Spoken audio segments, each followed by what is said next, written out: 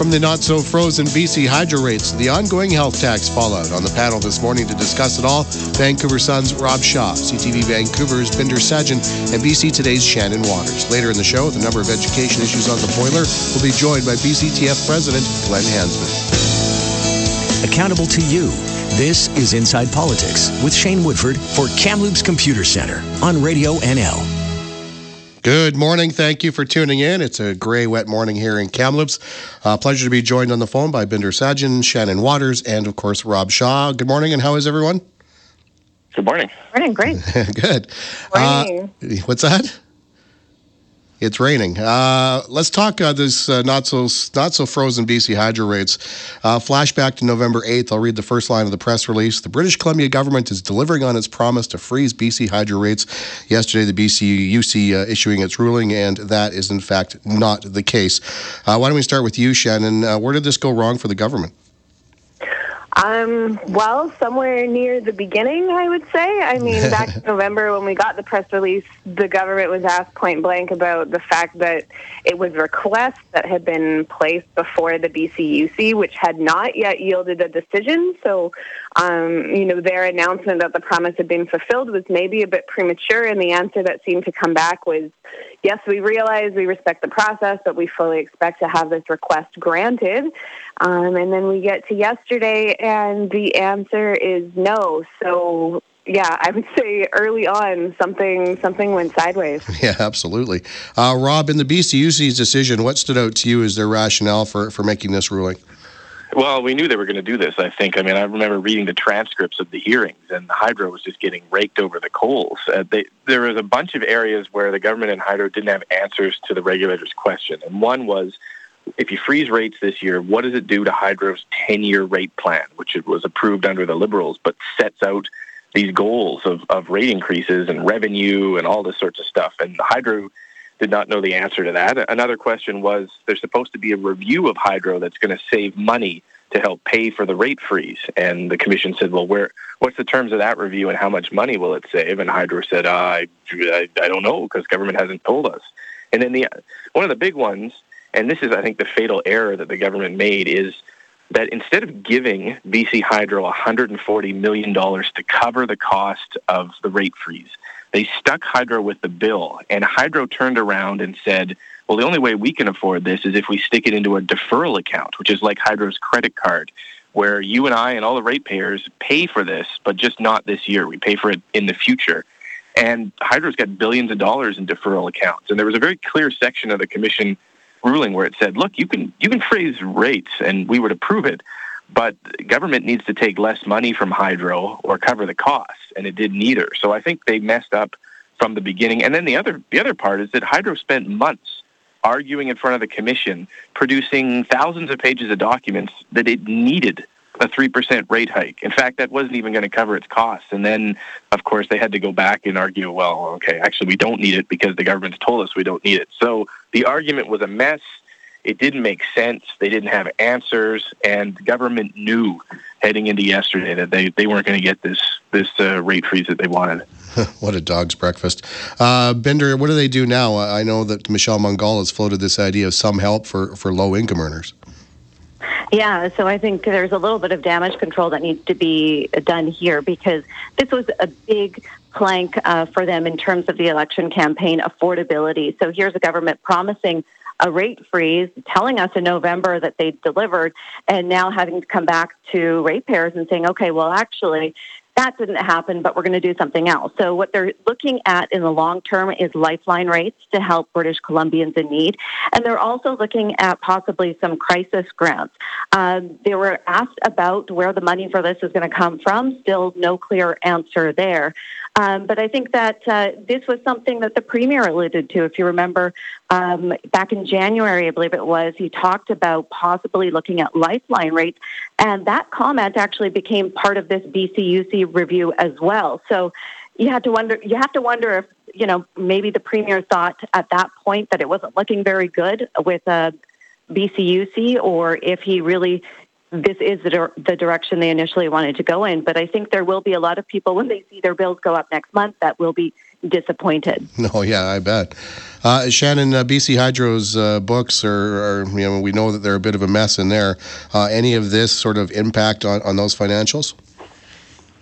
Well, I mean, it's starting to kind of look like BC Hydro. I mean, hopefully not on the same scale, but it's going to be something of an ICBC situation. I mean, I think the review that the government is launching, they're, again, looking for cost savings, way to bring spending down there. But I think Moody's did a rating recently for BC Hydro, and it was over $20 billion in total debt. So, I mean, that's another huge chunk of change that the government is going to have to find some way to deal with. And, we still don't have those details on the review coming out, so who knows how long it's going to be before we actually have a clear picture of what's going on and where we go from here.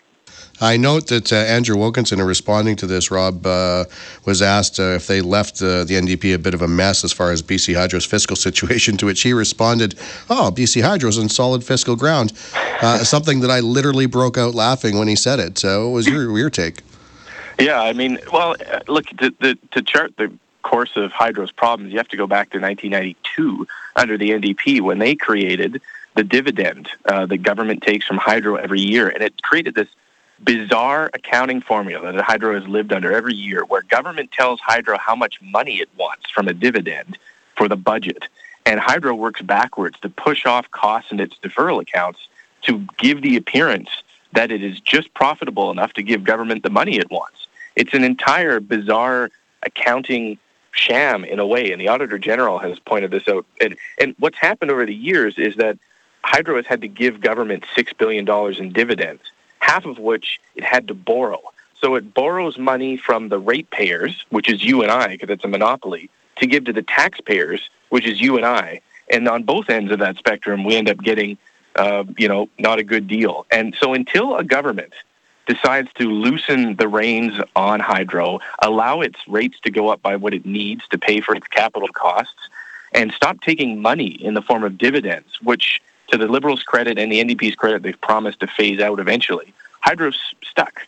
And, it's great to promise affordability on rates in an election, but governments have successively been promising that for years, and all it means is you fiddle with Hydro's finances to make it look like it's affordable, and a pyramid scheme is created that one day kind of collapses. And so there are problems. There are structural problems that will start with the NDP weaning itself off dividends and letting Hydro slump forward until it kind of, gets its books in order. All right, last word to you, Binder. Sounds like a bit of a mess, like the NDP government doesn't have enough of those to clean up.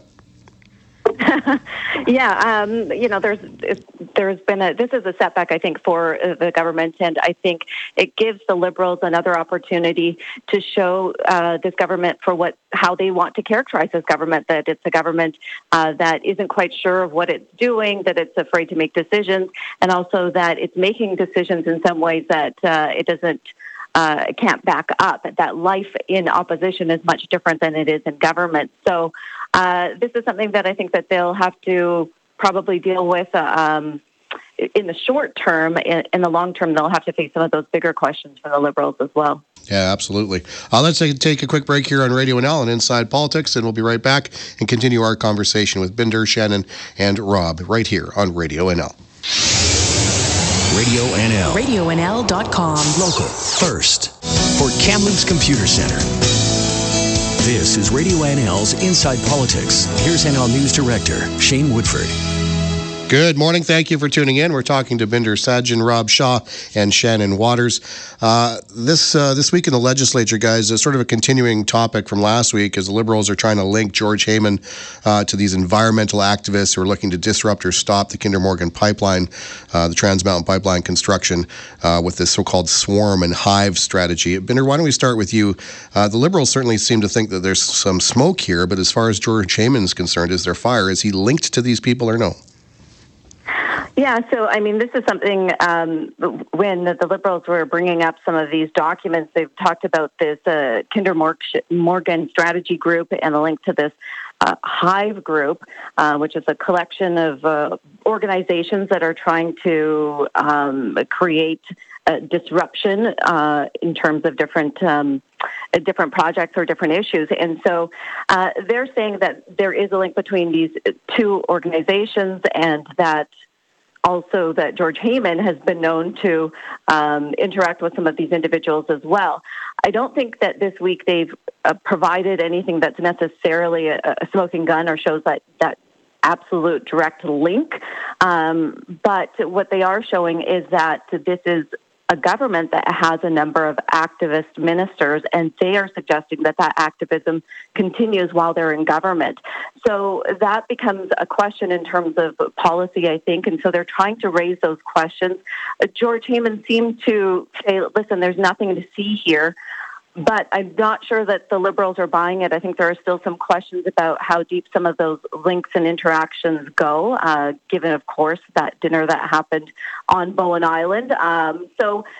This is interesting. I think some of the details from this group this week were quite interesting to hear, that they talk via an app where the messages disappear, that they're not supposed to plan anything by email or text. And so that was kind of interesting to look into. But I'm not sure exactly how hurt George Heyman was by this whole thing. Yeah. Shannon, why don't we go to you? Is Heyman going to take a bruising on this, or do you think he's going to manage to steer clear? Well, he certainly seems to be assured that he is in the right. I mean, when he was being questioned by Liberal MLA Peter Millibar this week, he basically said, why don't you say that to me outside of the chamber, when Millibar was sort of implying that Heyman had been colluding with these activists in the shadows. Of course, taking it out of the chamber, you can face slander charges for saying some of the things that get said during question period. So Heyman, seems to think he's on solid ground. He said repeatedly, I meet with groups who are opposed to these projects. I meet with groups who are in favor of these projects. He claims to have met with twice as many groups who are, involved with industry and resource development and want to see, say, like the Trans Mountain Pipeline get built. He says it's part of the job as minister, and that he's only doing his job. So far he's sticking to his guns and saying that he's in the right. And I agree with Binder. I don't think the Liberals have come up with a smoking gun just yet. All right, Rob, what do you think?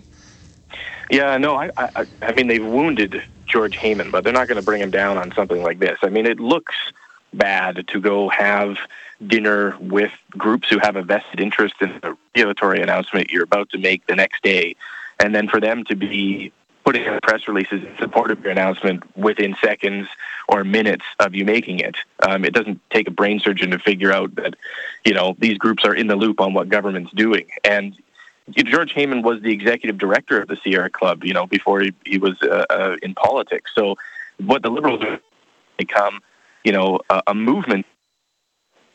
I think we're losing you a bit here, Rob. I think you're cutting in and out there. Maybe we'll get you to move to a better location. Hopefully you're still on the line.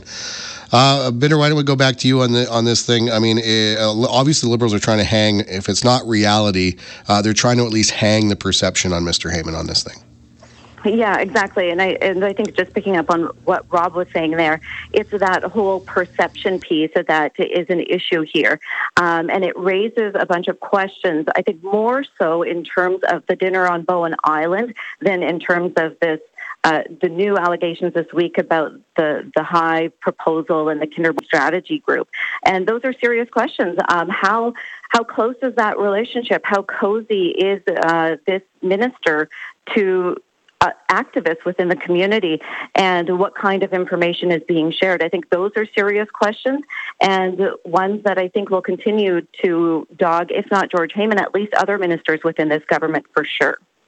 All right. I understand we got Rob back. Rob, I want to switch this up a little bit. It's sort of a similar vein, but you did a pretty good story on another minister who's certainly linked to activism, Lana Popham, in her letter to a fish farm that certainly landed her in a bit of a mess. You kind of taken hundreds of emails and kind of parsed how that whole situation happened. Maybe just run it through us for our listeners. How did that whole thing transpire? Yeah, well, remember, this was a letter that Minister Popham sent to a fish farm company called Marine Harvest November of last year, and it was widely construed as a threat to the company because it basically said, we're not super happy that you restocked your open pen salmon farm.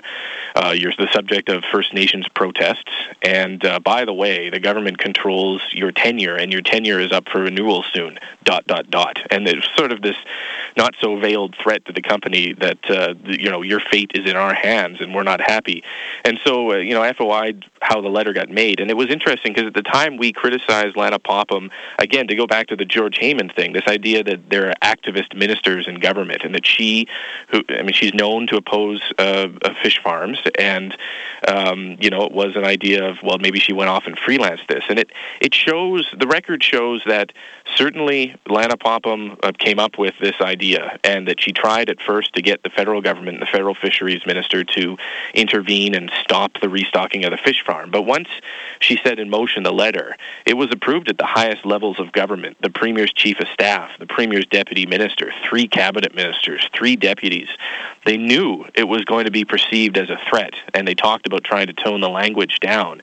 But it wasn't just Minister Popham stumbling out and getting caught in something, much like, it's not just Minister Heyman out there stumbling around. I think it shows that the government is fully aware of what these ministers are doing, and they're helping them do it. So it's an interesting glimpse into this. I mean, what happens with fish farms is still up in the air. The government had to take basically this file away from Popham and launch an independent review into fish farm science, and the Premier had to backtrack on a whole bunch of different parts of the letter. So it was a mess, but it wasn't Minister Popham's total mess on her own. And it gives an insight into how these ministers they're not as freelancing and as activists as we think they are. They're kind of endorsed by the upper levels of government.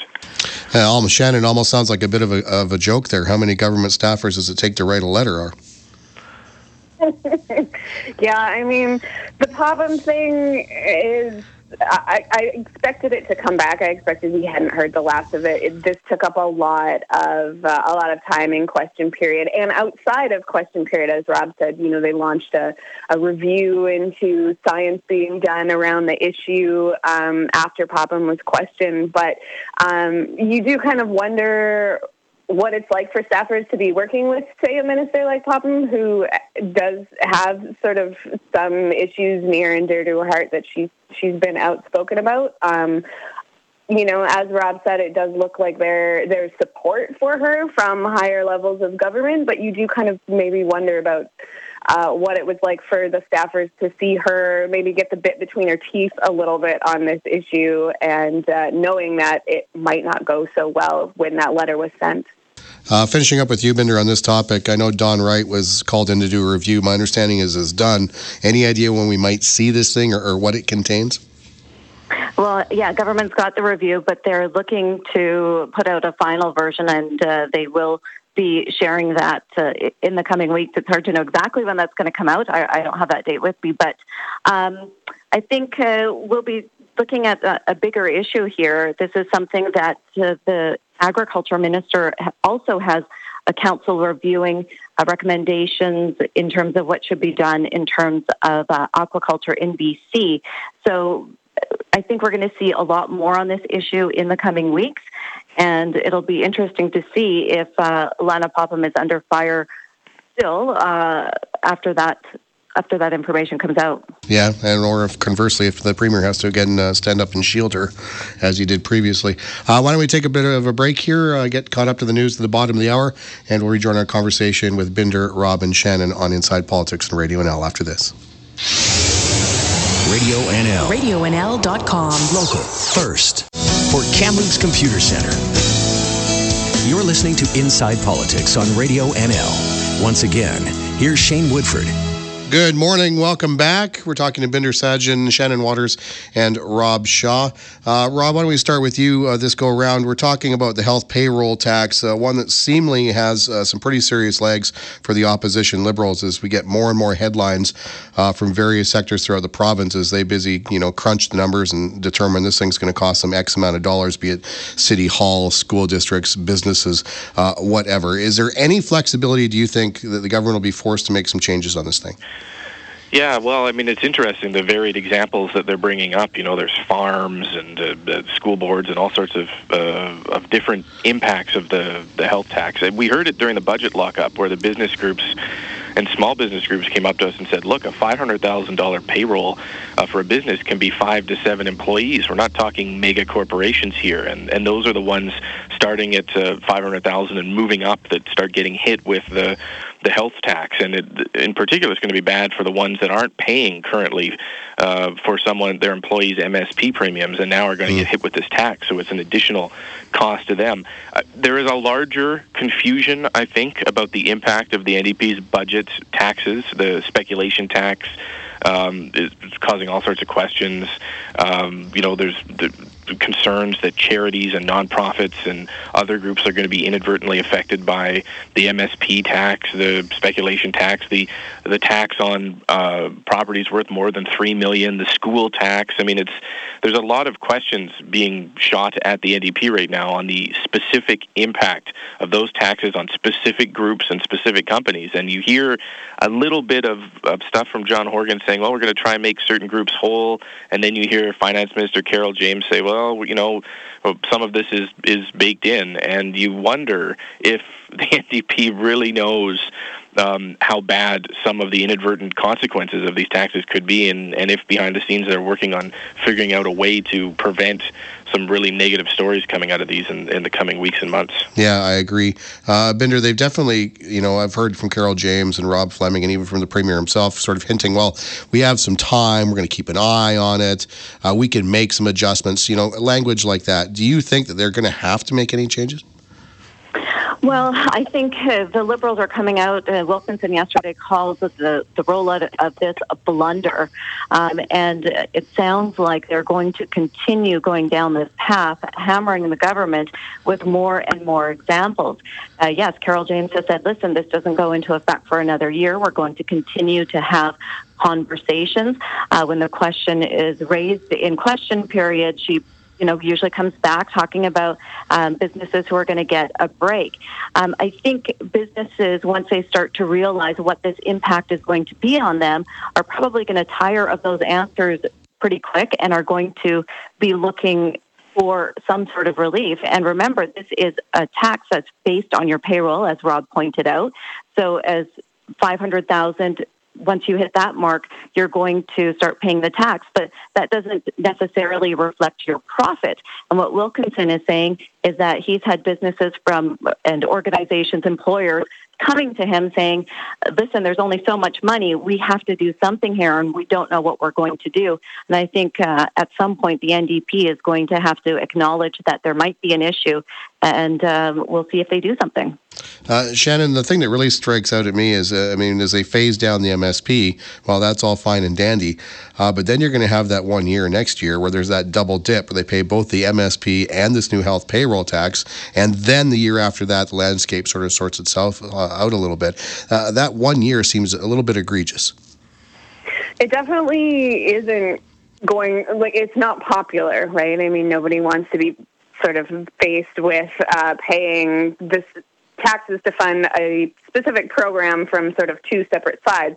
Now, it was pointed out this week that not a huge amount of employers who are likely to have to pay the new health tax are actually paying for their for MSP premiums. So I don't know how many businesses are actually going to be affected by the double hit, but it doesn't look good for the NDP government. I mean, the Liberals are already going back to the whole, here we are with the tax and spend NDP, the way that they're funding this budget of theirs with all of these big promises, which they haven't actually delivered on, is on the backs of employers and other British Columbians who are being hit with the tax. So the optics on it certainly aren't good. And honestly, the government doesn't seem to be very organized about what the effect of these taxes are going to be, and also what they're trying to achieve with them. It kind of seems like they've just brought them in, are planning to throw them at the wall and see if they stick. not a great look. Yeah, no, I would agree with that, especially on, as Rob mentioned, the speculation tax, which has that weird areas it applies and areas it doesn't, which means there's going to be some people who pay a lot and some people who don't, who have the same situation, which is odd. Real quick, as we're getting near the end here, proportional representation, the public input session wrapped up yesterday. I note in the release the province hailed basically what calling sort of a record amount of input, something like 180,000 website hits, 88,000 questionnaires filled out. But Rob, I know there's 3.1 million registered voters in this province, so those numbers don't exactly seem glowing to me.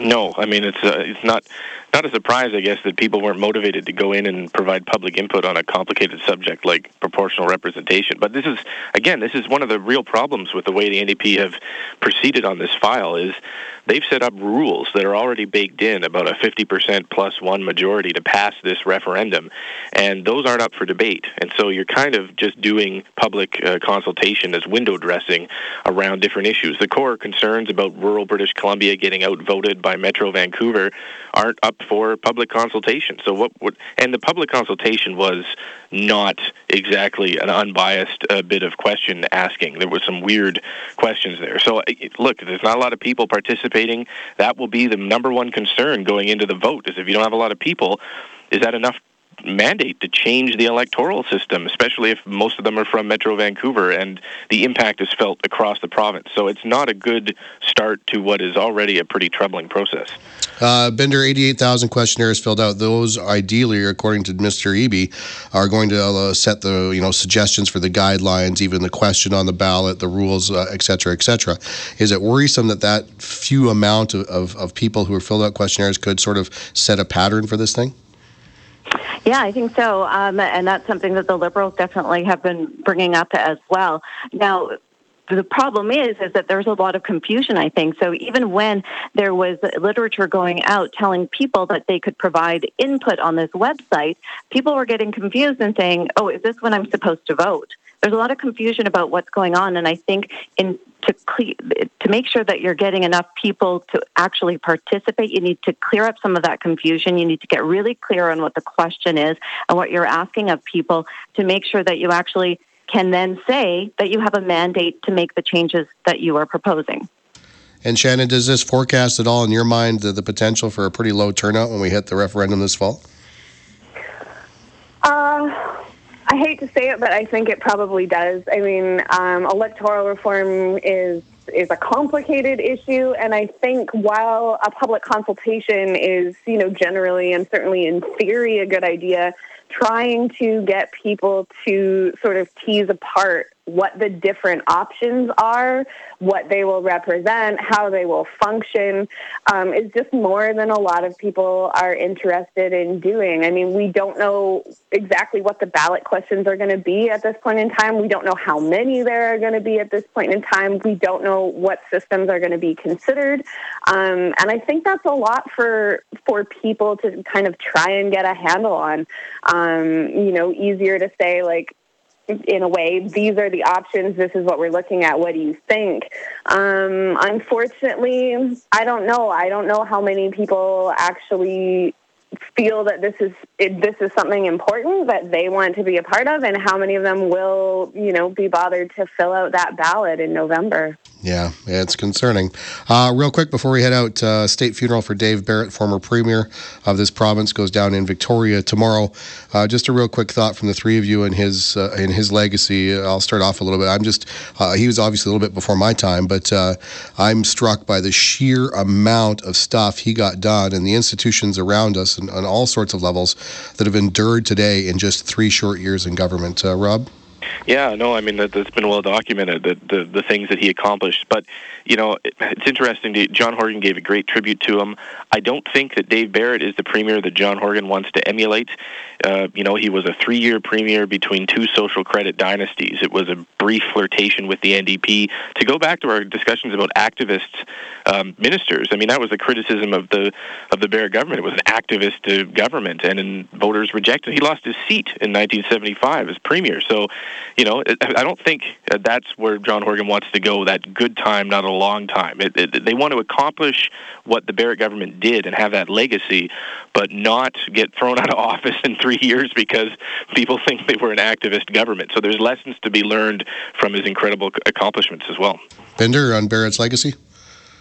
Yeah, so before my time as well, so I actually consulted by expert my dad on what he thought. He was here with Dave Barrett, and he says he remembers him for ICBC Farmer Care. Of course, a list of different things goes on, but that's what stood out for him. And he said that he really appreciated, as a newcomer to this country, Dave Barrett speaking out for minority rights, and said that he was really good for the labor movement as well. So that was my dad's perspective. There we go. Finishing up with you, Shannon. Well, Barrett, again, sort of similar to Binder. Barrett's before my time, but it's one of those names, if you pay sort of any attention to the history of BC politics, that comes up. And, even if you weren't around when he was in government, you know who Dave Barrett is. I, as well, kind of thought that Horgan did a really touching and eloquent tribute, although I had to laugh. Horgan really likes to seem to talk about his tempestuous youth. So as part of the tribute, he thanked Dave Barrett for banning corporal punishment in schools, basically implying that he would have had that applied to him when he was a high school student, which made me chuckle. All right, guys, appreciate it. Thank you so much, Rob, Binder, and Shannon. Thank you. There we go. We'll talk to them again on the next edition of Inside Politics. We'll take a quick break here. Oh, and by the way, if you're curious, Dave Barrett's state funeral tomorrow, University of Victoria, gets going at 10 o'clock in the morning. A quick break in Radio NL. BCTF President Glenn Hansman on the other side. Radio NL. RadioNL.com. Local first. Keeping you informed from both sides. For Kamloops Computer Center, this is Radio NL's Inside Politics with Shane Woodford. Good morning. Welcome back. Pleasure to be joined on the phone by the president of the BC Teachers Federation, Glenn Hansman. Glenn, how are you? Hi, Shane. Thanks for having me. Good. I understand, like me, you were battling through a sickness. I'm doing my sort of sultry voice today. My regular one. Thank you very much. All right. Sultry voice, Glenn it is. Glenn, I'm sure you're aware of this new health payroll tax. I remember doing stories with you in the past about advocating to get the MSP costs off of school districts. On one hand, good news, that is going away. On the other hand, bad news, you're getting a new payroll tax, and we're getting now, as the districts crunch the numbers and work the calculators, some indication of the cost of this thing here in Kamloops.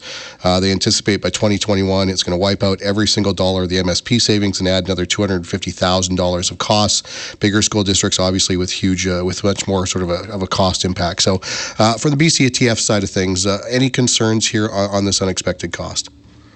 Well, we're hearing similar numbers from other districts too. So it's Kamloops district isn't off on its own, sort of making those calculations. What's going to be important is that the province increase the grant to school districts so it's covered. This can't be another downloaded cost. I know the NDP was very critical of the Liberals when the Liberal government continued to put the squeeze on school districts by downloading costs. And so as long as the operating grants to school districts sort of match what the cost will be for this new payroll tax, then things should be good. And so I understand from Minister Fleming and comments that they've made in the Ledge that all those things are being looked at. It would just be nice to know sooner rather than later so that school districts have some certainty, because we all know that school districts around BC had to deal with a lot of uncertainty, unpredictable funding, and lots of sudden changes under the previous government. We need some stability. We need increased funding and stability. On as far as the certainty goes, Glenn, on the budgeting side of things, how soon do you need the government to come down with, okay, we've determined the cost, this is what we're going to do to help you out, if in fact they're going to help you out? We don't know if they will. Because as I understand it, the budgeting process is something that needs to be addressed fairly quickly for school districts, yes? Yeah, that's correct. I mean, it'd be good to know within the next couple of weeks, if at all possible, because the school districts are operating on budgets that match with the school year, whereas the province has a different fiscal year. And so the one doesn't quite overlap with the other. And so school districts need to know now, because they would be incurring costs sometime within the next school year if it isn't rectified. And so I imagine superintendents and secretary treasurers around the province are going to be asking for that information ASAP, because then staffing decisions flow from that. If you're not getting the money, then that has an implication on what frontline services you're able to provide to children and youth that are in our K-12 schools. Well, what happens if you don't get that certainty? You don't get that information in time, and what does that mean? Well, it means that school districts may need to proceed with cuts, and I don't think that's what this new government intends. Especially since around Labor Day, everyone was talking about the era of underfunding being over. And, let's be clear. I mean, getting rid of the MSP is a unfair tax because it is a flat rate for everyone, regardless of your ability to pay. So this new model is way better. It's what the other provinces do. But we have this sort of weird thing when it's a public service, not just school districts, but hospitals and all those other things too, where government is sort of taxing itself, right? And so we just have to make sure that the dollars match. If the provincial government is creating a new financial obligation for a school district, then that dollar amount needs to be covered by the province and not sort of create another funding shortfall. Now, I mean, we just saw the budget tabled last week. If I have we're trying to determine the impact on this, and we don't have finite numbers, but my guess here is that all the school districts they would have to increase the grants by somewhere in the neighborhood of like millions of dollars in order to counteract those costs. Do you think that's even possible on a financial front? Oh, I think so. I mean, there were contingency funds within there, and the Minister of Finance was clear that everything was sort of being looked at. I wasn't getting the sense, though, that they had yet wrapped their heads around the fact that school districts have to sort of plan ahead and that the year is different. And so, maybe there was sort of a sense that this can get resolved in sort of the funding review that the province has formally announced for K-12. But I would suggest, and I'm confident that others are too, including school boards, that this particular piece needs to be addressed over the next couple of weeks, not waiting for a panel or some external review of how the education system is funded. All right. $2 billion in that budget, Glenn, to address capital needs. Obviously good news, but I would suspect that the sheer desire or the sheer sort of need capital on the capital front in school districts is probably going to surmount that line item. I've been told that even if they address getting kids out of portables in, say, Surrey alone, it's getting up a fair chunk of that $2 billion. So do you think it's going to be a case of a lot of school districts who are thinking, okay, there's finally some light at the end of the tunnel, we're going to get our capital needs addressed, i.e. like here in Kamloops, that they're in fact going to face a year or two of disappointment before the province is able to get around to them? Well, I mean, not every school can be built all at once either. The $2 billion is pretty ambitious. It's certainly more ambitious than what we saw from the previous government. So, I mean, I'm mindful that Gordon Campbell, when he was premier, promised to have all seismically unsafe schools upgraded before 2020, and clearly that's not going to happen. I'm as impatient as everybody else is. There's it's not justifiable to have kids in seismically unsafe schools, but as well in growing areas or just buildings that need to be replaced, period, just because they're old and dilapidated. The new construction can't come too soon. But $2 billion over a 3-year period of time is way more than what was there before. It'll be making sure that all the schools get built within that window of time and that there's commitments for year 4 and year 5 to try to get the rest of this done. Surrey isn't the only place where it's a problem. Chilliwack, for sure. There's thousands of kids in portables there. The whole capital region, south of Vancouver Island, tight space issues there too. But Kamloops and other parts of the Okanagan where maybe a boiler hasn't been replaced, or there needs to be an extension on a school, or a school needs to be reopened and have some repairs done to it. All that costs money, and so hopefully the conversations will continue on that. The good news is that the Deputy Minister has been having ongoing conversations with all the education partners, including superintendents, the trustees, and Secretary Treasurers around how to perhaps change a lot of the rules around school construction, how school districts save money on that, the cost-sharing arrangement. So hopefully some more clarity around that will come too, because it's been a long time since any of that was looked at in a meaningful way. I got an MLA who's texting me as we speak right now that they estimate $70 million to overset the payroll health tax. Does that number seem about right to you? That seems about right. I mean, I don't have the exact number, but just sort of scaling up from what the board chair in Vancouver was estimating. And so the money's going to need to come from the province. It's not something that, after 16 years, the BC Liberals, school districts were pretty tight on the staffing and had no fat to trim whatsoever, and really didn't before either. So it's not as if school districts are able to absorb that without having a direct impact on the services that students have. All right, Glenn, thanks so much, man. I appreciate the time, and especially you doing it while you're sick. Yeah, take care. BCTF President Glenn Hansman, that's it for today's Inside Politics. We'll see you again right here on Radio NL next Friday. Local, first, CHNL, AM 610 in Kamloops, RadioNL.com, the Valley's first choice for local news.